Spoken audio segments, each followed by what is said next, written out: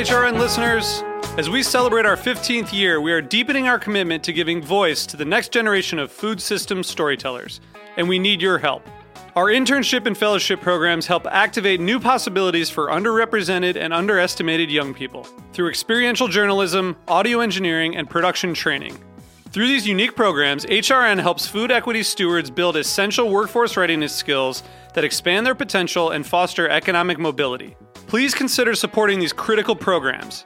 And with a minimum donation, you can be entered to win a dinner for two at an amazing restaurant in one of 8 cities and tickets to a concert at a great venue in one of those cities. We have incredible partners across the country who have donated, as they also share our passion for helping to educate the next generation of food systems storytellers. Check out heritageradionetwork.org/15 to donate and enter to win today. That's heritageradionetwork.org/15 to donate and enter to win today. And make sure you donate before March 31st. Thank you. Today's program was brought to you by New York Wines, reminding you to eat and drink local this Thanksgiving. For more information, visit newyorkwines.org. I'm Erin Fairbanks, host of The Farm Report.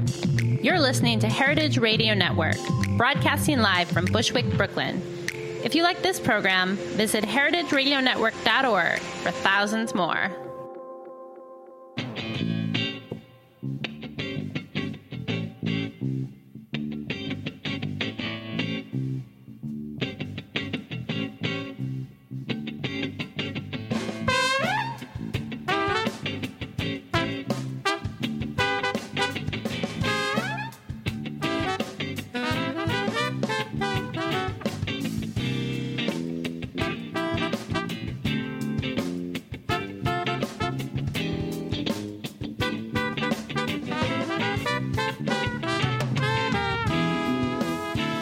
Welcome to the Grape Nation, your weekly wine journey. Our guest today is author and sommelier Hilary Zio. We'll talk about Hilary's new book, The Unfiltered Guide to Working in Wine, and we'll tell you guys how to get a job in the wine business. We'll also taste a Riesling on the weekly wine sip. I'm your host, Sam Ben-Ruby. Stay with us for the Grape Nation on the Heritage Radio Network. We bring wine to the people.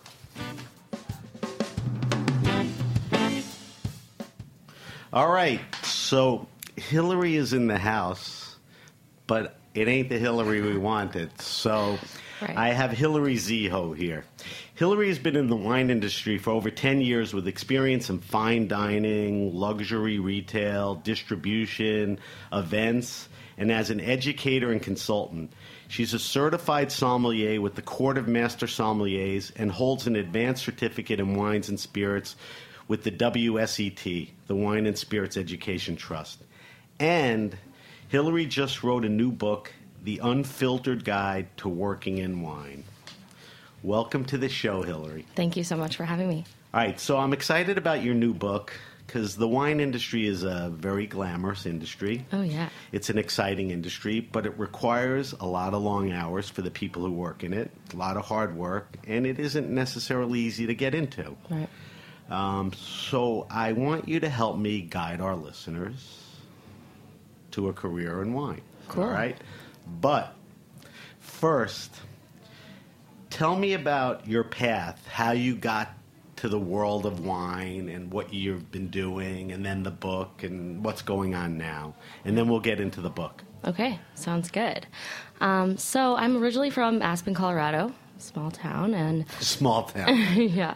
Like Youngstown, Ohio. Exactly. I did not come from any kind of wine background. So I grew up with my dad and my sister, and he was a Domino's ordering beer guy. He was 18 when I was born, so wow. He really raised 2 kids like a kid. Yeah, exactly. And so my kind of wine journey really started my last year of college. Which was where? I went to Arizona State University. Okay. Party school. Yeah, ASU. And the last year of college, I was a senior. I met my now husband, Anthony Zio, or D'Argenzio, our last name. And he told me, that his dad was a winemaker. And I thought that was really interesting. I didn't know anything about wine at all. So wait, you met Anthony at school? Yes. You were from Colorado. He was from where? Sonoma. He was from wine country. Yeah, Santa Rosa. Okay. So when we met, he told me his dad was a winemaker. I was like, that's so interesting. I like wine, but I don't really know anything else about it. And he wanted to introduce me to his family, so he took me home, and I met his parents and his sister, who runs their winery, and his dad, who makes wine. So the family owns the wine. He makes wine for the winery they own. Exactly. Can we say who it was or is? Yeah, it's D'Argenzio Winery. Okay. So just the last name, exactly. There you go. And they're in Santa Rosa. So Ray D'Argenzio is the winemaker, his father, and he does a lot of Italian varietals. If you didn't catch that name, there's definitely some Italian Sangiovese history. Exactly. Barbera, Friulano, a lot of those Very cool. grapes. It's really cool. So I guess, when I went there, it was October, and they were having like the harvest party, which every year, if you're in wine, you know that's when they all release. Best time to be there. Yeah, it really is. The new releases. The most exciting. Uh-huh. And he asked me to help, and he's like, put me right behind the bar, and I just poured for everybody coming in, and that was sort of my aha moment. I learned so much about wine in just that week that I was there, and really wanted to work in it. Were you legal drinking age? I was 21, okay. Yes.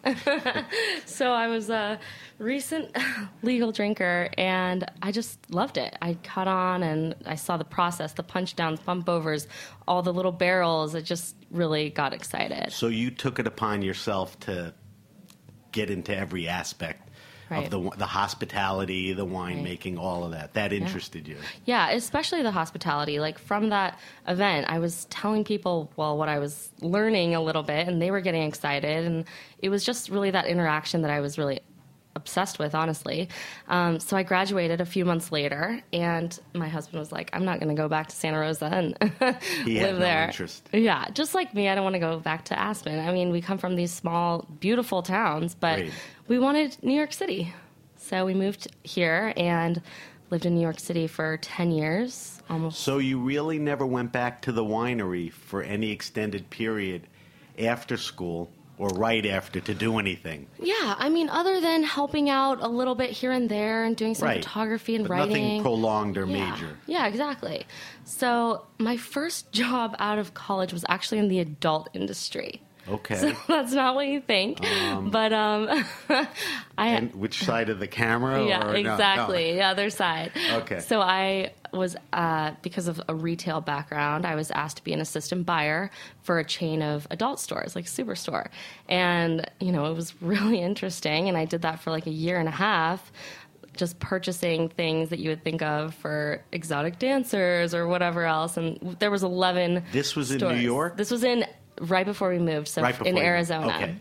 Yeah, and so I was kind of over that after, just it's a strange industry, that's for sure. And I always after you wore your discount out, you packed it in, that got old, right? Definitely. Right. So we moved to New York, and I still had that idea of a wine career in my mind. So without any experience at all in wine, I started applying to jobs.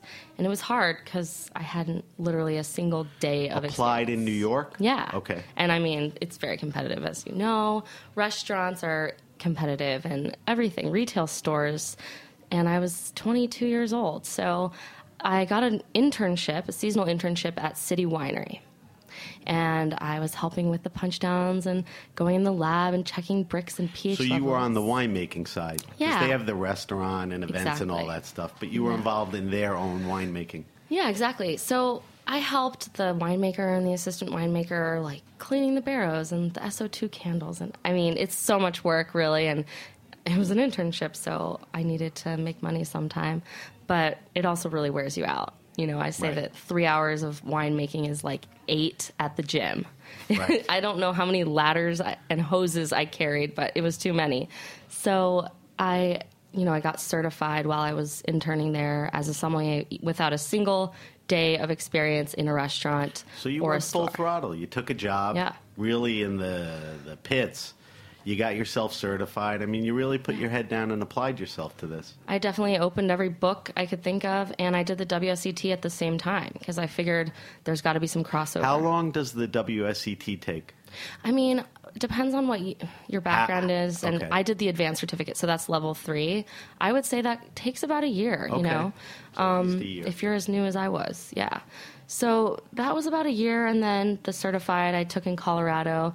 In my book, you'll hear the funny story, but it was not easy. The certified with the court it's not an easy exam. And I definitely, I passed by like the skin of my teeth. Let's just say that. Does anybody remember? I don't know. You probably. passed. I passed. That's all that matters.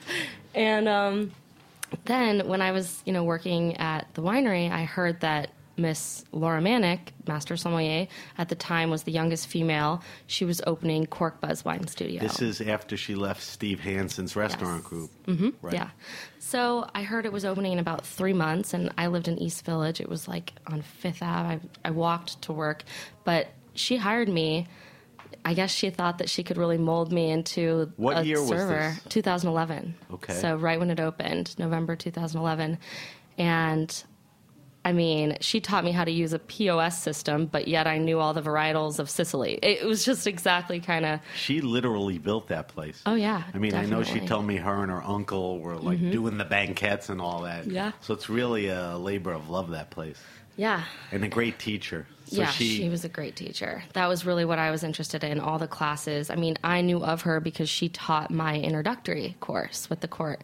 And I was like, what a cool woman. I want to work for her, And after about a year and a half, I was promoted to the wine team, really as a sommelier on the floor. And How helping big's out. the team? 5 people. Okay. 3 of them were advanced sommeliers. I mean, for the tiniest place you can imagine, now 2 of them are master somm candidates. So really a great team. But really now smart. you understand from your course why people would be there, want to be there. That's the right place. Yeah. You need to feed your passion and be involved. So what's the big deal? 5 people want to work here, put 5 people on the floor. Yeah, right? exactly. And everybody was so eager. I think I remember every staff training there, just so inspiring and great. So one night, Laura said, she called me on my night off and she said, I can't teach tonight. I'm really sick. And Stacy Gibson and Morgan Harris, both advanced sommeliers, they can't teach either. They're out of town or So it was a something. lucky default thing. Yeah, it was like, she knew I lived in the East Village. She's like, come teach this class. And so I said, all right, and walked over there and taught food and wine pairing. I mean, I was so Were nervous. you nervous Oh, or my you were goodness. ready? I was Were you ready? so nervous. I guess I was, as, I knew all about the wines Right. that were there. And you observed Laura running Yeah. classes, so Oh, you had yeah. an idea. Definitely. So how'd it go? It went really well, and I was so excited that I got to talk to people passionate about wine, and I knew that teaching is what I wanted to do. So I was like so eager. I want to teach more, but as you know, it's a busy restaurant, and she was a master. Everybody wants to take her class, and they want to take Stacy and Morgan's class too, and so I didn't really get a chance to teach much after that. So that's, I was there for about 2 years, and I decided I wanted to just focus on wine education. So I went to New York Vintners in Tribeca. They're still around, right? Yeah, They're doing... They do pretty big, amount of classes and all that stuff. Apparently, they teach more classes than anybody on the Really? Northeast, yeah. So for 2 years, I worked there and taught... They took you right in? They did. Coming from Cork Cork Buzz Buzz. and your background? Yeah, absolutely. So... Well, so what are you teaching there? Was it a multitude of different classes? Wine 101, Italian? I mean, what did you do there? Yeah, I mean, it was regions of Italy, regions of Spain, Right. France, a lot of wine 101, a lot of wine and cheese. I loved it, but it gets repetitive, as you can imagine, teaching acidity and tannin and what these grapes are. It gets old after a while, and as the director of education, I wanted to teach Burgundy, and I wanted to teach Bordeaux and things like that, but they wouldn't always fill up. They had to be a little more high-end, and as you're aware, I'm sure, not a lot of people know much about wine. Right. So you have to teach the Especially basics. Burgundy. Exactly. Then Bordeaux. They're like, what am I going to go take a class on Burgundy? I don't They even want know a what 101 grapes are. to start, right? Exactly. Yeah. So, every single day I taught, and sometimes Saturday and Sunday I'd teach 3 classes in a row. Wow. So private, public, whatever it was, teaching a lot. And like I said, it got a little monotonous. It's just kind of over and over. So I was talking with a couple of reps that came in. I purchased a lot of the wines for the classes because I was the one teaching it. So they gave me that. They were really great. They let me do whatever I want in there. You ordered what you taught. Yeah. So I said, I'm doing Spain. I need some sherry. And I met a lot of people in the industry that way. One woman in particular, she was like, why don't you try being a distributor so you can have these really intellectual conversations every day with people about wine, and it's not 101. And I said, yeah, maybe you're right. So I went out into the Craigslist world of, there's a whole lot of wine distributors out there, and I mean, they vary so much more than restaurants, I think. And I mean, you can work for a wonderful place, a horrible place. Good product, bad people. Exactly, bad product, good people. Location. Small, big. Or what about... Big doesn't mean you're good. Yeah, or what territory you're given. Right. Or, I mean, there's just so much. So I got a job. I really liked it. It was for a small importer/distributor. They do both, AP Wine Imports. Great place. Any specialty they had? 90% French, really. French. Okay. And 90% organic. So I loved that. That's really right up my alley. That's my kind of style, honestly. And I went around to all of the places I knew. I had no territory because they were so small. They let you go anywhere. Yeah, they're like, you know them? Go in. That was literally and the portfolio and the product you felt good about? Absolutely. If you could sell it, they'd be happy with it. It yeah. wasn't crap. It was interesting stuff. Oh, yeah. I did not dislike a single wine on that portfolio. And I liked it so much. For eight months, I worked for them and doing, just back effectively? I'd say, okay, it's really hard to get established when you're new and young into the distribution world. And really. A natural wine, small portfolio. Yeah. It takes a little more work. Yeah, you definitely have to have the right kind of places and know what you're doing and know a lot of people. But I did okay, and I started getting, the physical, going back and forth to Brooklyn 6 times with a wine bag. It's not easy, and carrying it over your shoulder or wheeling it. Sometimes I think that if I lived in Chicago or another city and had a car, that I'd still be doing it, but it's just really not. It was not working for me. I had slip after disc. less than a year, you bagged it. Yeah, I did. I had, a slip disc and just a lot of pain in my back. I couldn't physically do it, unfortunately, because I loved it. So then I decided to work sales still, but the consumer side. So I worked at Morel in Rockefeller Center and talking to, collectors all day and selling them the wines that they want and finding the wines they want. Very high end, great reputation. Very coveted, allotted wines and all of that. They're the oldest, probably in the city, and huge group of people, and the sales was very structured and it was very... clock in, clock out, get your list, call them, email them. Were you doing in-store or you were doing backroom phone, client-oriented? I was doing backroom. Well, it was on the 50th floor of a building, across from Rockefeller Center. And I was calling all of my accounts, consumers and emailing them. And it was just too structured. It was so hard, but it was just a little too much structure. I didn't love being in Rock Center every day, to be honest, and taking the subway in rush hour, but and then just punching the clock and having all that structure just got a little, it wasn't for me. So I decided I want to do my own thing, and I started just teaching class on the side for companies. I do a lot of corporate events and private. I did 50th So birthday. that makes total sense, and you kind of ramped up to that. But how do you set up your first class? What'd you do to? Did you go out and contact people? What'd you do to build the business? Yeah, I mean, I am very active on social media, so you took advantage of social media, absolutely, and other websites and advertising. So that was what year? That was only like a year and a half ago. Okay, so for less than the last 2 years, you've been doing consulting, events. This freelance, Okay. And I've been getting like a really great response, and sometimes I would go on localwineevents.com and put myself out there. Right. A lot of wineries and brands started noticing me, and they wanted me to write for their offers. So I would do email offers. Snowballing a little. Yeah. So I got to write a lot, which I found I really enjoyed. And about a year ago, it was fall of last year, I had a lot of people reaching out to me like, hey, I want to work in wine. I want to work in wine. Like my Instagram direct message inbox was always full. And so there's our segue to the book. Okay, there we go. So that's when yeah. you decided, hey, this is a good idea. Let me write a book from my experience, because nobody has really created a guide exactly on how to get in the wine business. Exactly, especially for, being in the city where we don't have a lot of wineries left and right that we can just go dig in the dirt. I'm talking about restaurant, retail, wholesale, distribution. Just all of it, where that I didn't find it available. And when I tried to help people and show them a book, I couldn't find one. So I said, all right, I'm going to make one. So you started writing the book when? May. This past May. Yeah. I kind of banged it out in like 3 months, and to be it's honest. done. I'm like the type of writer that just like goes, Okay. So yeah, I just put my experiences in, and I know they're different from other people, especially because I've worked for small companies, really small companies. Right. I don't have any experience with the large corporate side, but I think in the wine world, not a lot of people do. Right. Yeah. So the book is called The Unfiltered Guide to Working in Wine. And now it makes sense, how Hillary got to the point as to why she wrote it. So you have this book now. It's it's a guide. It's very experiential and all that. Right.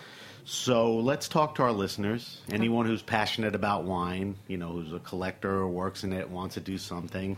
There's many different levels that you talk to people about, and we'll get to them. But is there like an important first step, like when you decide, hey, I think I want to get into wine? What, when you look at the book, what's the first thing people really need to think about? Well, buy the book, but then what? Buy the book. You have to know your stuff. You've got to know your shit. Like, you can't go in and, first of all, most places that are hiring in the wine industry are going to test you on wine. All right, so that's an important thing. Yeah. So you may be into wine, you may be an amateur collector. Of all your friends, you may know more than most people. But if you want to get a job, you have to have a certain level of wine knowledge. So you have a chapter where you talk about certification, right? Yeah. So I guess the suggestion is, what are the certifications people should think about, to get past that first step? Definitely. Well, I'm a huge supporter of the court, the Court of Master Sommeliers, going in and taking those courses, but it's not that easy to pass the second level without any kind of classes. So taking classes with the WSET, I definitely think is the best way to go. Court of Master Sommeliers, which you are part of, and then there's the WSET. So you're talking about both. Right. The court has different levels, and like you said, the second one.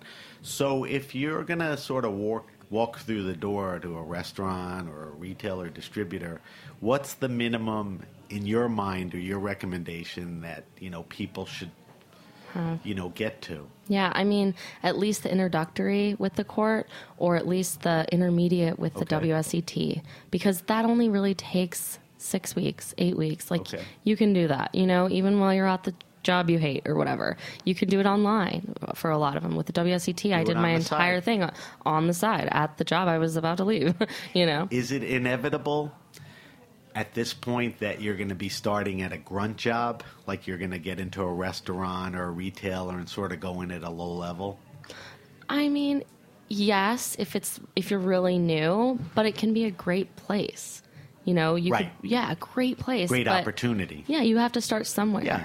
Actually, but my point is you're going to start somewhere at the bottom. Right. And you have to know that, and that you have to work your way up for sure. All right, so you recommend and you guide people to get some kind of certification. It helps you get through the door. Plus, in reality, you need the wine knowledge. Yeah.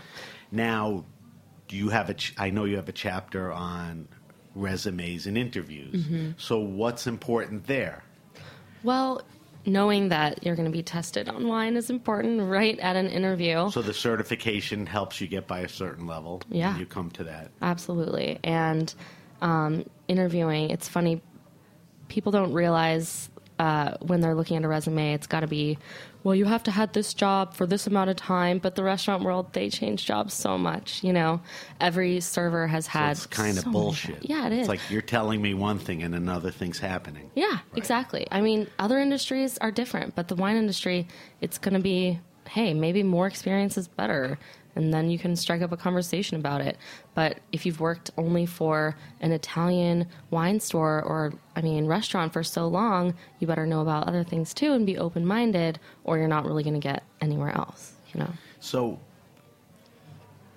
on the resume and in the interview, the chapter kind of tips people off to how you should present yourself and all of that.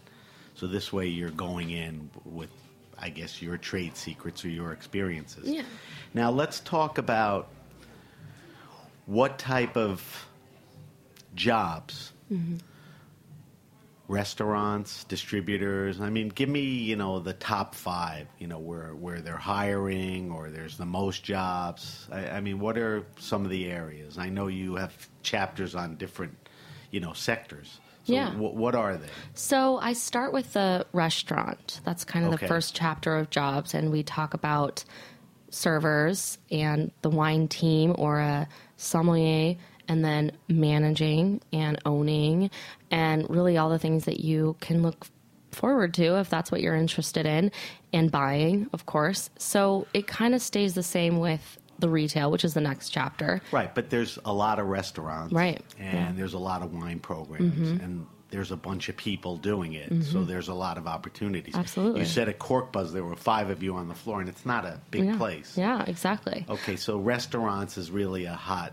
sort of spot for wine. There's a ton of really great restaurants with, availability for passionate people that love wine. And I always think the best idea is to go for the places with the best wine programs. Maybe that means they're casual, maybe they're fine dining, but people that care about education, because you are just going to be subjected to so many different styles of wine and wine countries working in a restaurant that has a bigger variety and cares about the education aspect. You alluded to retail. So retail would obviously be stores. Stores, yeah. So that you could start as like shop girl is what I call it, or shop boy, you're behind the counter and you're ringing it up. But then... And there's a chapter on retail. Yeah. So it'll kind of walk you through what to expect, what to do, how to handle it. Yeah. And then after that, maybe you'll go into a consulting role where you're helping the high end. Before you get to that, because that's a little heady, but talk about like the distribution network. You did it for a little while. Right. The wine that gets to restaurants or the stores comes through importers and distributors. You talk about that. What does that entail? So it's kind of interesting because you learn a lot about your portfolio, and maybe that's all you need to know about, but I don't think you can have a really successful career without knowing other things as well, and all of the best producers and all of the best regions, unless, you've learned everything. But it's cool with being a distributor because you get to make your own schedule, and you get to work on everybody. Not for everybody. Not for everybody, but... It's sales. At the same time, though, nobody will really see you after 5 p.m., right? Because if that's service, maybe they're getting ready for serving. Right. Or if it's retail, maybe they're just too busy because everybody's coming in. So you have a really nice balance. You have this... You get to hang out with your boyfriend after 5, versus restaurants. That's important to you. And then as you go through the book, that may appeal to you. Yeah. One of the things that you did, and you alluded to a couple of minutes ago, is wine education. So there's a section on that.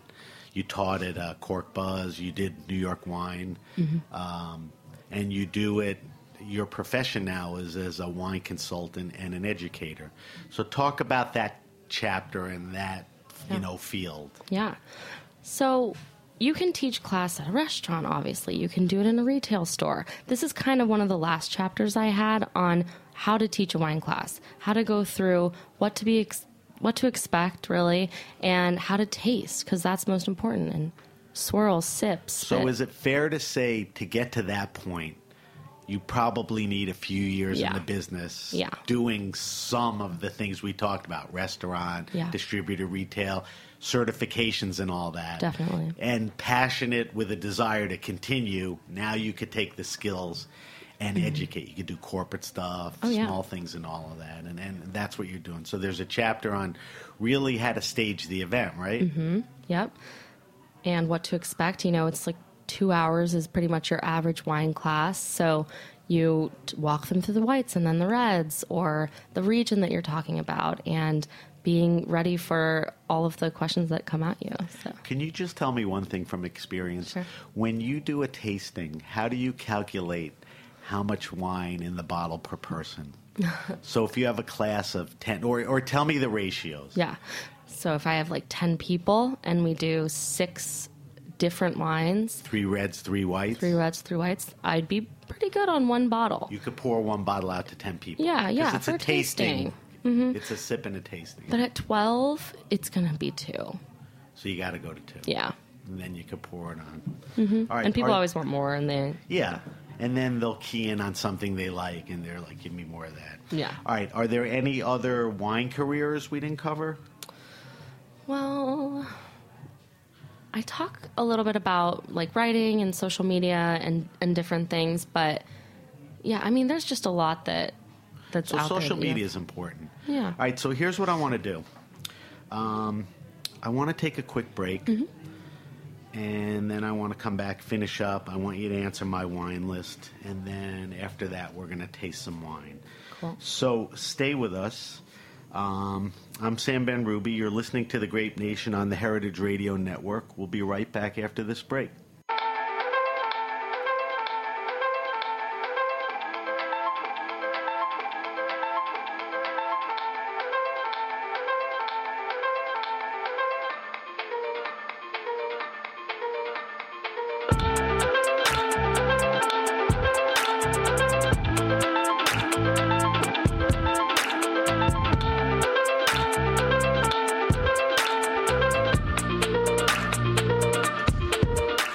Music for this commercial break is brought to you by Taxstar, and this track is called Vicodin Dreams.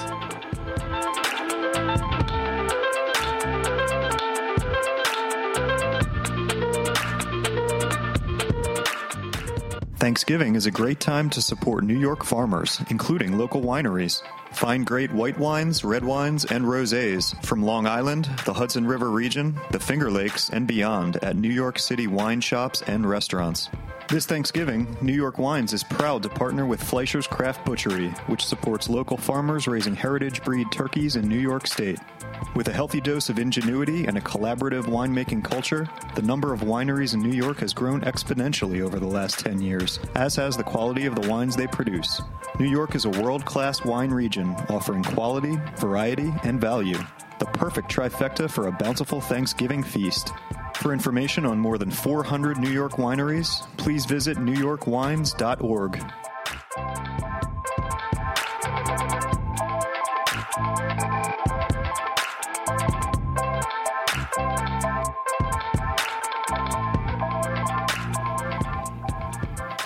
All right, we're back. We're back with Hillary Zio. D'Argenzio? Yeah, good Was job. that Yeah. either one? But Hillary Zio's fine. Yep. We're talking about Hillary's book, The Unfiltered Guide to Working in Wine. We just talked about all the opportunities and, what you sort of need to get up and going. So the book is out. Mm-hmm. It's published. Yep, it's been 6 weeks. Your mom can hold it up. Yeah. So how is it going now that the book is out? Thanks. It's going really well. I only have 5-star reviews on Amazon. That's so great. I'm like, I was kind of waiting for like a hater or something, just because everybody's had different experiences in wine, and I've seen people just get ripped apart. So I was like, all right, let's do this. Who's it going to be? So people appreciate it and Yeah. review it positively. Exactly. And is Amazon the key source of sales? I Do mean, you have it in any stores? I mean, do you have the distribution? a couple of wine stores Okay. and wine tasting rooms, so wineries in So California. really, if you want the book, Amazon is as it easy as anything. Yeah, or Barnes & Noble. But I'm actually going to be in a college, so it's going to be in a class soon. I'm really excited So about they're that. going to use it as a guide? Yeah, Is as the part of the class. Is it part of the class or the whole class is on it? No, part of it's it. just Okay. a small part of the class, but it's And can I guess it's a college in New York or something? No, it's actually in Oregon. Okay. So it's My bad. Yeah. No. So that's exciting. Yeah. So that's a validation. It really is. And an acknowledgement that the work you did is, good enough to sort of I'm helping people. That's all drop that matters. to people and all that. All right, I wanted to ask you one other thing because I think you're very active in this. The role social media has played in wine. I think the wine world today with social media is just totally different than it was 5 years ago, 10 years ago. Tell me how you use it and how it's affected, what you do. Yeah. Be specific. I mean, it's changed so much even in the last year or two. Right. So it used to be people sending these dark labels because, when you're drinking wine, it's usually at night, and that's not a lot of good lighting. That's me, but Yeah, I'll learn. Go ahead. When you said dark label, I'm like, what does that mean? It's somebody takes a shot with bad lighting and you can barely see the label at night, and so still, that sucks, right? Yeah, but even label shots are like boring. Right. So I started to kind of think about let's get creative and let's do like good photography in the day and let's bring out some food and style it up. Yeah, let's do it. Exactly, flowers.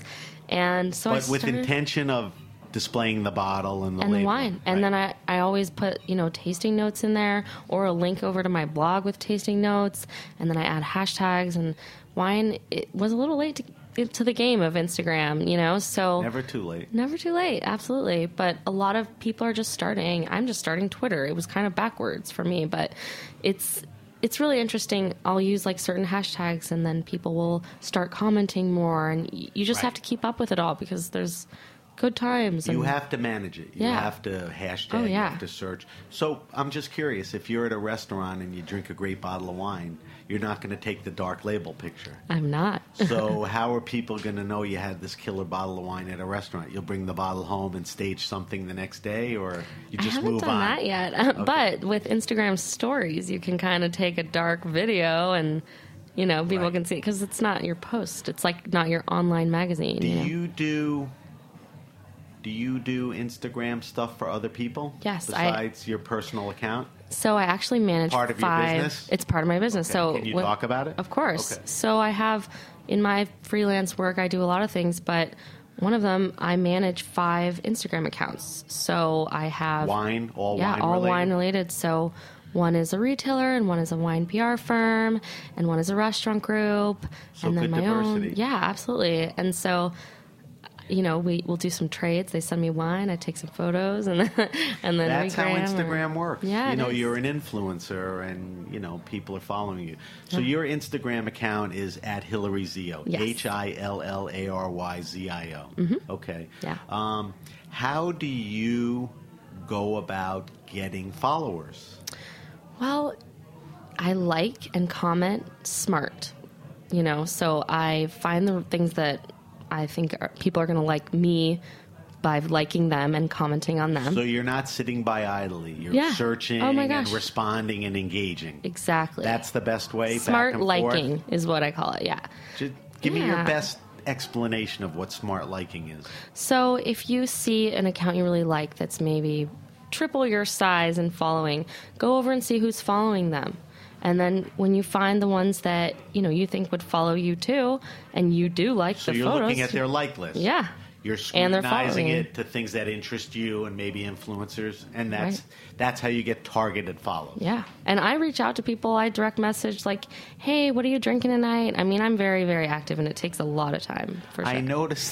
I noticed you have like 11,000, 12,000 Instagram followers and like 6 Twitter followers. I know. So I just never even started it. Twitter search maybe is one of the greatest search vehicles. So what you talked about, you'll be able to, as you put time into it. Yeah, that's why I started. I realized with the Google search and like Twitter comes up first. So when we talked about how the wine business changed, what you're doing now is just totally embedded in how social media has an effect on wine, right? Yeah. The Instagram thing, how you present yourself. I don't know anybody else who's doing what I do, and the writing and reaching out, I'm starting something that if it works, great, Yeah. We'll see. It'll just evolve. It'll change.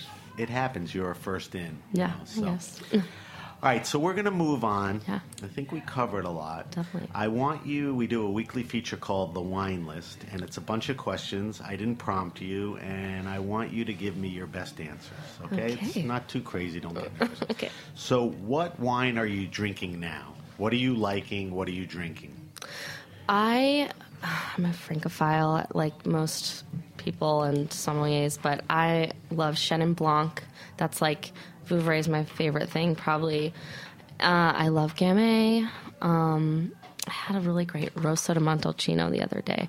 I'm not fancy. Good value wine, yeah, right? Good value. And whatever's sent to me that, people may want me to repost, I'll taste. I was at the Raw Wine Fair this past weekend, so and I bumped into Pascaline Le Oh, Pelletier. yeah, she's so sweet. Talk about Chenin Blanc. That's like her life. Like Rouge Tomate. She's so gosh. deep. All right, so Chenin Blanc's Gamay, a Rosso di Montalcino. Favorite wine and food pairing? Something you've done over and over. And I always say this, don't tell me champagnes and oysters. I know. Muscadet and oysters. That's boring.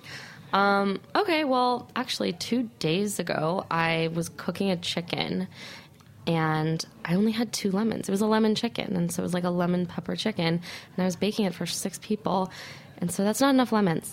And I was like, well, why don't I just open this California Sauvignon Blanc and just pray for citrus? Use it as a... Yeah. It was You're phenomenal. Right. Very citrusy, grassy. So now it's a lemon Sauvignon chicken, Blanc Cali chicken. There we go. Okay. So that's... It's not like my favorite, but I asked you for a food pairing. That was like a cooking thing, but I get it. So what did you drink with that chicken? I drank that Sauvignon Blanc. Okay, so that's good. But that's a good But pairing other too. than that, have you ever tried sherry with like tuna roll, like sushi? No, but Because that's great. what I'm looking for. Yeah, okay. That's not out there, but that's very approachable. You get this nuttiness and saltiness. It's beautiful. That's a good one.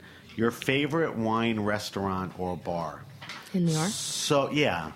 And Hillary lives upstate, north of New York. So you can either give me something there, something here, or both. Okay. But don't feel the pressure. Ooh, I know. It changes so much in New York, as you can imagine. But last week, I was at David Burke Kitchen for the first time. It was actually the Gergich Hill's 40th anniversary luncheon. I saw that. Violet Gergich was there. She's promoting the book. Yeah, good book. But they did so well, and it was a beautiful setting.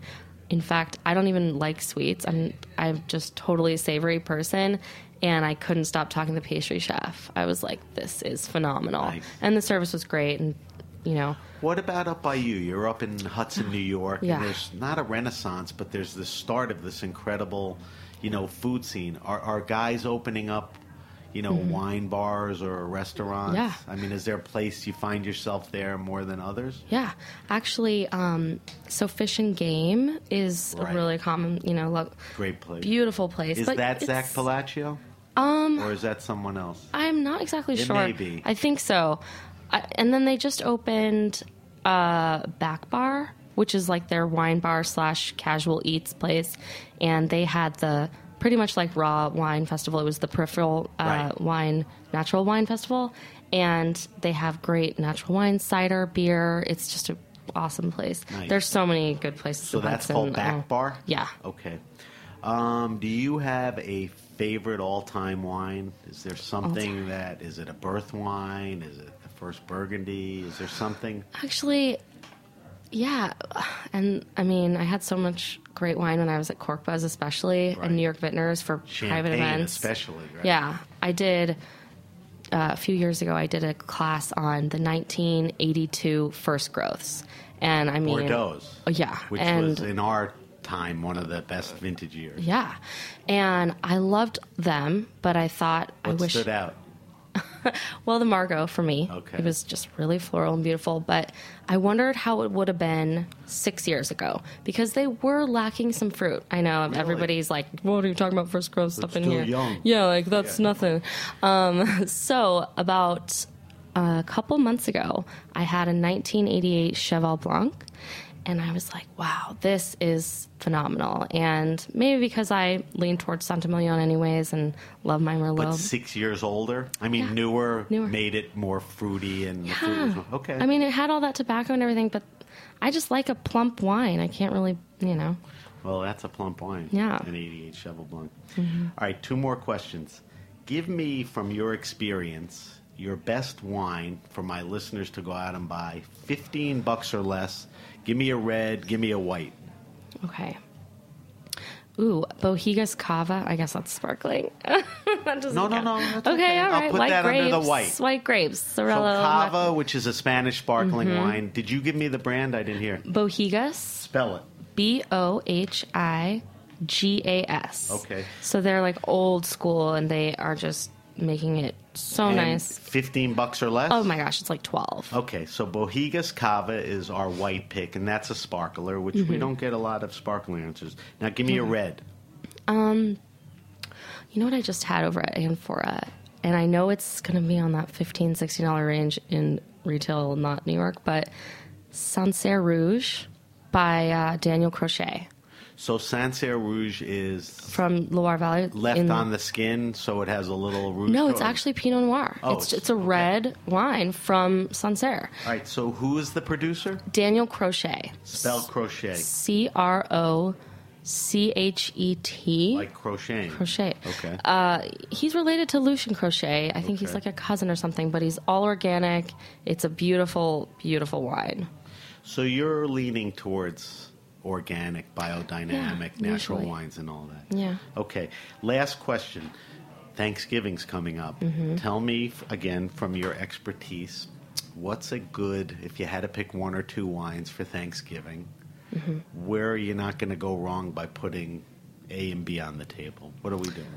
Well, I really, like I was talking about that Rosso di Montalcino earlier, but Sangiovese in general is going to have that herbaceousness that you want with your turkey. You know, a little rosemary. Like reds, you like a little heavier. Yeah, I mean, Italian. it's medium. It I doesn't love have that. too much like barrel age or anything new as far as the barrels, but it has that spice and that. To me, all Italian wine tastes like herbs. You know, it has the things that you want to cook with, what you want in your stuffing. Those are good food pairing Yeah, wines. yeah. And then So there's a good recommendation. Did you say Rosso di Montalcino? Yeah, yeah. And any Sangiovese based one? really, yeah. I Okay. mean, you can go for it with Brunello, and if Right. you're going up for it, do it. Okay. Rioja is also really great, especially with like if you have a sausage stuffing or something more meaty and smoky, then that Rioja. So you're more pedal to the metal because some people will say Riesling, Yeah, I do love and, Riesling. stuff like that. But, Yeah. but I'm with you on that. All right, so we have a feature every week. It's called the Weekly Wine Sip, and we taste wine on the air Yay. because we can. And what I try to do is taste wines that are accessible and cheap. So we have, here's a glass. We have, sorry I'm moving around, a 2013 Kung Fu Girl Riesling. Now let me tell you a little about this. This Kung Fu, I have to read some notes. This is 2013 Kung Fu Girl Riesling. It's made by outlaw winemaker Charles Smith. If you don't know who he is, if you ever saw a picture, you'll know who he is. He has a big mane of white hair. It's made in the Columbia Valley, Washington State, and it retails for between $10 and $15. And it's available at most wine stores. It consistently rates in the low 90s, which is a great value to quality wine for the price. And I brought it because it's sort of still mild out. It's a screw off. You didn't Nice. hear a cork pop. And I also think it's not a bad wine for Thanksgiving, and I didn't hear you disagree. No. So we're going to taste this. There's a 2013, which we're drinking. There's a 14 and a 15, which are pretty much at the stores now. But I wanted to try this with you with a little bottle each. All right?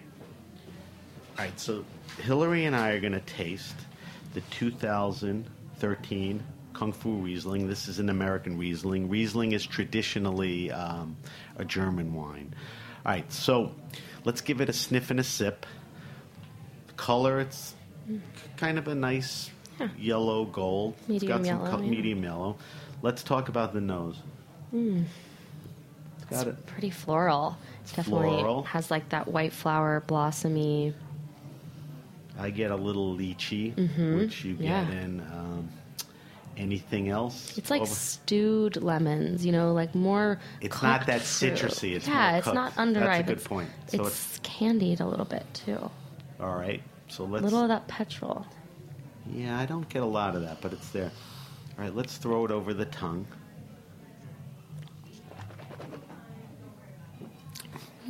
So I pick up a little acidity. Definitely. Right? Definitely. There's a little bubble on the mouth. There's a lot of green notes. That's kind of what I'm The picking up. mouthfeel is medium? Medium minus. It's like on the lighter side, but not light. no, it's definitely, it has some weight, but I get like a bell pepper almost, or like jalapeno. Like there's some green qualities to it. It's nice. What about balance? It's well balanced, yeah. Don't forget it's a $13 bottle of Oh, wine, yeah. so we don't want to go too crazy. I've had Kung Fu Girl. I love it. It's so fun. When people think of Riesling, they're like, oh, that's some silly sweet wine or whatever. I mean, some of the great wines are made, in the Riesling region, the Moselle and all that. They're very dry. But Rieslings, and this one, because it's not expensive, has sometimes a subtle sweetness. Do you pick up Just a little bit. So it's dry enough. Yeah. So Do you know? good food wine? Definitely. Were you going to say something? Well, it's a little bit effervescent. Like there's some bubbles going on in there for sure, and maybe that's the Do you vintage. think because it's a couple of years old, or you think this... Usually the younger ones are going to have more effervescence. So, and because... Petnet. Yeah. Oh, sorry. Yeah. No. Sort of. You're right. The first thing I said was that acidity attack, which is the bubbles. But even if you look in the glass, there's some bubbles there. Yeah. But I mean, this is a cool wine. It's a cool label. Yeah. When we talked about wines for 15 and under to bring, I think this falls there. It's a good food wine, good gift, good wine to buy 3-4 bottles while you're having chicken or whatever else. Or like a pork belly, a little acidity to cut through the got enough fat. to cut through the fat and all that. I could see some blue cheese with this too. So you pair it. Pork belly is a good thing. Blue cheese because it'll hold up to the acidity will cut through the fat. Definitely. All right. What about food? Chicken, pork, or not? What's your first choice on that? I think you have to be careful because it's on the lighter side. You don't want any kind of heavy creams or sauces. Just if you did a chicken, maybe just a grilled chicken breast, something kind of light and easy. Okay, so chicken. All right, so that's the 2013 Kung Fu Girl Riesling. It's made in Washington State. It's about $10 to $15. 15's definitely on the high end. And is it fair to say Hillary and we liked it? Oh, yeah. Okay, and Definitely. you've had it before. Yeah. All right, so finally on the Grape Nation, we have the weekly wine calendar. The Brooklyn Crush Wine and Artisanal Food Festival takes place on Saturday, November 12th from 1:30 to 10 p. at Industry City in Brooklyn. There's an admission fee, so be prepared for that. And also, Taste of Oakville live at Carnegie Hall takes place on November 16th from 7 to 9 p.m. You can go to the oakvillegrowers.org. There's an admission fee for that. Oakville's probably considered the best wine-growing region in Napa. Some of the most famous wines are there. So there's going to be an aggregation of wineries from there. So it's a good chance to walk around. Steven Starr is going to provide the food. And if you have a wine happening or event, hit me up at samatthegrapenation.com. That's Sam at the Grape Nation. And we'll help you promote your event. All right, I want to thank Hillary Zio. Thank you. Pick up her new book, The Unfiltered Guide to Working in Wine. If you are very interested in pursuing a career in wine, you're passionate about it, you're willing to put some time in, and I learned something very quickly from Hillary, that you can pursue this, but you definitely need some wine knowledge and certification. So be ready for that. And once you get going, I think Hillary's book will guide you to a lot of different areas and directions, that can interest you. We talked before, Amazon.com is probably the best place to look for it.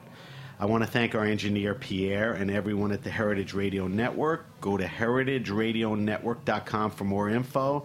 I'm Sam Ben-Ruby, and this is the Grape Nation, your weekly wine journey. We bring wine to the people.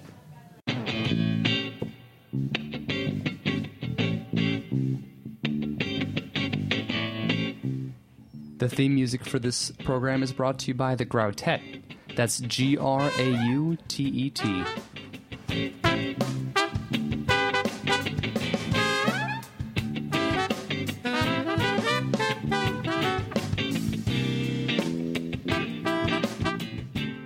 Thanks for listening to Heritage Radio Network, food radio supported by you.